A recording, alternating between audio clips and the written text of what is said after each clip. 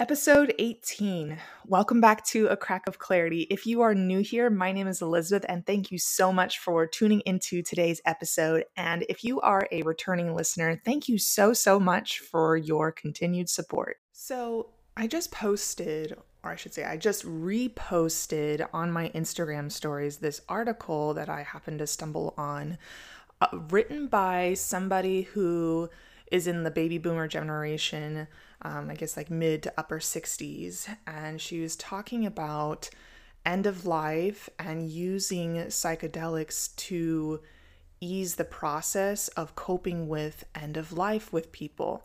And mind you, I know that this is something that has been studied in, terminal cancer patients and those types of things. And there's been a lot of momentum as far as making psychedelics more accessible for people. But after I posted it, I'm like, you know what? I think this is what I want to talk about on this episode of the podcast. And mind you, I just want to acknowledge within me right now, I'm like, man, it feels really risky to talk about this. And I even had to kind of swallow initial feeling within me of like, oh, I don't know if I'm really gonna even repost this on my stories, because I feel like when I do that, I'm saying that I stand behind this. And you know what? I do. I was very enthralled with the article itself. So if you don't follow me on Instagram, I'll actually go ahead and link that article in these show notes, just so you have a little bit of context and clarity for what I'm about to talk about, in case you're like, Elizabeth, what article are you even referring to? But I'm like, you know what? This feels like it feels like it's time to talk about this for me, because drug use and psychedelics is something that I have experience with, but I also realize that I carry a lot of guilt and shame for having that experience. And I feel like it's time for me to really take an opinion and take a stance as part of just ownership for everything that I've experienced. And I'm like, you know what better avenue than this? And I'm going to start with a story. Last Friday, I was in the ICU taking care of a couple of patients, and one of them was a woman in her mid-40s who has terminal cancer and truly has exhausted all her treatment options and is really being forced with coming to terms of like, this is the end of her life. She has a 1-year-old daughter, her husband, she has so much family and other support systems throughout all of this. But I found myself in a situation with this patient and their family that I have been in before and have witnessed other medical professionals be in before. And there's just something about it, and then coming across this article that just really solidified things for me. So let's piece it together. Like, I might just get the solidification as I talk about this. So here we go. I went to the ICU doctor like first thing in the morning because this woman's cancer had spread to her lungs. And so her primary problem at the time that she was being hospitalized for was that she can't breathe. She can't breathe without support from not a ventilator, but what we call a BiPAP machine. And even on that machine, like, she's just like working so hard. Her heart rate is like in the 140s. She's breathing like 40 times a minute. She looks awful. She looks like she's struggling. She looks like she's suffering and that she's in pain. So I went to the ICU doctor and I said, what are we doing here? Are we going to intubate or put this person on a ventilator? And he was adamant. He's like, no, I will not do that. And I said, okay, so are we just waiting until she dies? And, he kind of looked at me and he's like, I've told the family that there's no hope here. There's no possibility of a good prognosis for her. Like, I am waiting for them to make the decision to transition her to comfort care and end of life care. And so, like, immediately I'm like off put because no, nobody should suffer like this woman is, and I don't feel like I should have to watch this type of suffering. But nevertheless, that was the position that I was in. And so I started my day, started interacting with the family, and specifically her husband. And, he's very adamant about how they have had times in their past where they've been granted medical miracles. And so he wholeheartedly believed that there was another medical miracle on the way. And like, I truly respect that, because, hope is extremely powerful. We all need hope, but I do feel like on the medical team, on that side of things, it's like I feel a responsibility to always paint a very clear picture for family members and patients of like, this is what's going on. This truly isn't reversible. Like, let's truly talk about quality of life. I want to give you the whole truth. I don't want to hold anything back here. And, sometimes I feel like when we, the medical team, we talk to patients and family members, it feels like a lot of times it's just falling on deaf ears, because we're just like, can't you see that there really is no reason to have hope here? And why are you prolonging pain and suffering when on our end it's clear that there is no hope, and that it's time to make a decision. It's time to come to terms with the just reality and truth of the situation. And so like all day long, I felt like we were getting closer and closer with the family saying, okay, we're going to transition to comfort care. We're going to start that process. But they didn't. And in fact, they were asking questions about using a medication as like an off-label use. And they're like, let us bring in research studies. We'll show you that this seems to be a very promising treatment for my wife's cancer. And so they did. They like printed off all of these research studies, and they handed them to me. And it's like, it was so hard to be like, this isn't going to change anyone's mind about experimentally giving this patient a drug that's not FDA approved whatsoever. And it's like, it would potentially harm the patient. And I just remember getting to the end of the day and feeling frustrated with the sense that there was a divide. There was a divide between the patient and the family and us, the medical team. And I felt like all day long I was trying to break down that divide and make sure that everyone in the situation is just being completely transparent and truthful, and not like stringing anyone along. And there was something about being handed those research studies and the family pleading like, please show the pharmacist these studies, in an attempt to get this medication approved for administration. And it's like, on the other side, in the background, behind the scenes, like, I knew that this wasn't like, this wasn't going to change anyone's mind. This wasn't going to work. The outcome that this husband wanted was not going to be achieved. But like, I didn't feel comfortable shutting him down and not appearing as though I was trying.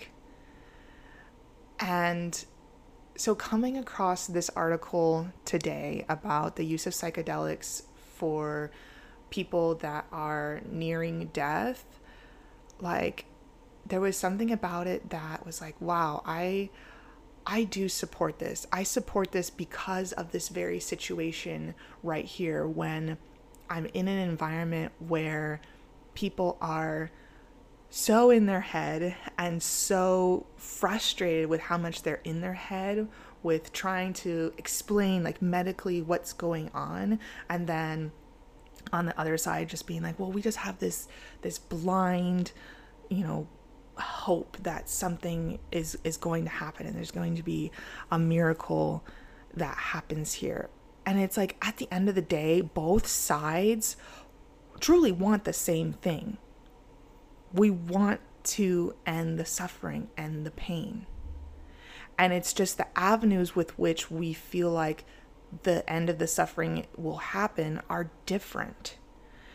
And so the more I think about it, it's like I support the use of psychedelics in this kind of environment to just be able to get out of that loop of being in the head of like who's more right and who's wrong in this situation.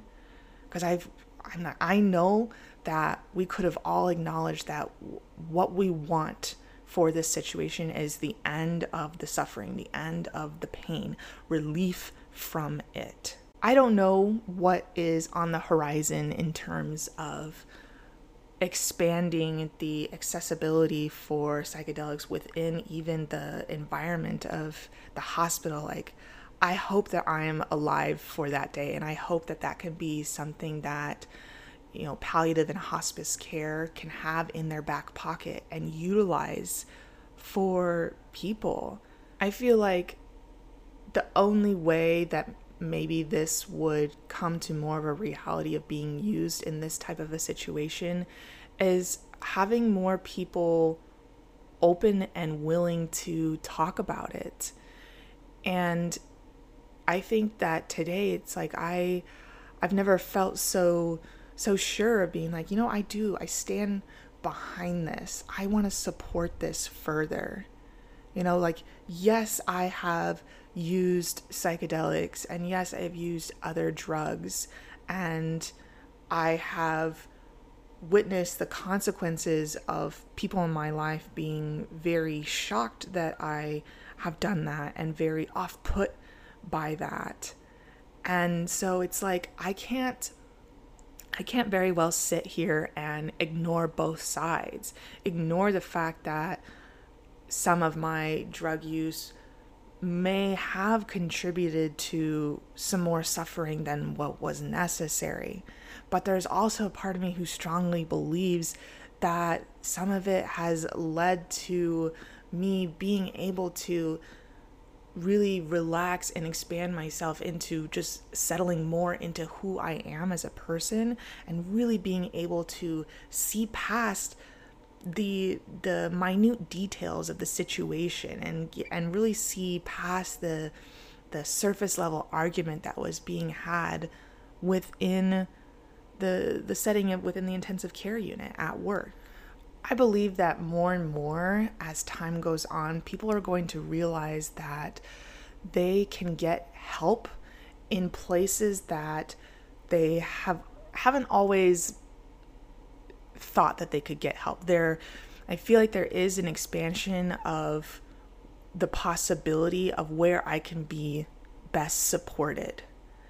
I feel like I'm seeing this in terms of taking care of your health, that people are starting to see that just going to the primary care doctor doesn't necessarily cover all of your needs and doesn't necessarily make you the healthiest person, and that there are actually other people out there with different gifts and specialties that can help you in ways that you didn't even maybe consider before, because you've always thought like, okay, if I need this done, then I go only to this person, but if I need this, then I go to this person. I know that for me and my story, I have run into frustrations with my family members for not really understanding ways that I have sought out help, because they have been unconventional. Like people think mental health, then go see a therapist. But it's like even that in itself, I feel like is starting to really expand, and people are really starting to realize that mental health can be treated in a multitude of different ways outside of just seeing a therapist. This isn't to say that therapists are useless. It's just, I think people are taking a much more comprehensive approach, an individualized approach, and really, really realizing that at the end of the day, we're all just a bunch of humans swimming around, and we can get support from other humans that, and we can learn from other humans that maybe we didn't even realize we could. So I leave you with just some food for thought in thinking about, like, when you hear something like drugs or anything like that, and you get that first immediate feeling or thought within you, or just a general label that you want to put it in, to categorize it in, realize that there are more than one way to look at something, and that you can feel multiple things about one thing. I know that I'm definitely still in a place of letting go and coming to peace and terms with the way that I have utilized drugs, even though I sit here and I'm like, well, I never abused them. I use them, but I truly don't believe that I ever abused them. I don't know if I want to say that. Maybe that's getting a little too personal, but nonetheless, it's just something that came up, and I felt like it might be a good idea to maybe open the door to this conversation and sharing my thoughts and feelings about that.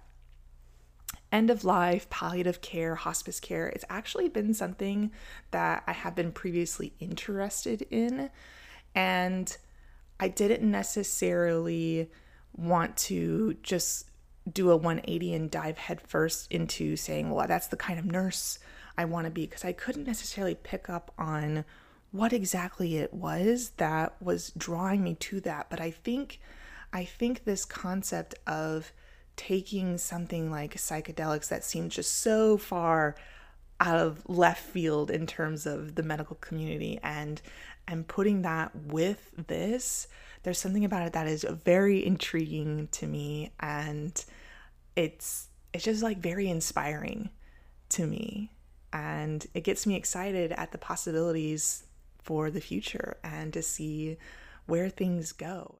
This is going to complete episode 18 on A Crack of Clarity. Thank you all so much again for tuning into this episode, and I hope it sparks something in you. I hope maybe it made you ask some questions about yourself and your own situation. As I was recording it, I was thinking about my family a lot, and I know that as my family ages and as I get more and more frequent questions from them about health things, just because of I'm that person in the family, I'm the nurse in the family. They all come to me with all their questions and their ailments. It's like, I hope that there comes a day where maybe I am able to offer some help outside of maybe what they think that they need at the time. And I do believe that it could involve introducing psychedelics into the conversation and just putting it out there as a highly viable option to just help cope with end of life and all of their all of that is to come with that time period. Sorry, it feels very weird to talk about that as a young person, but it's like I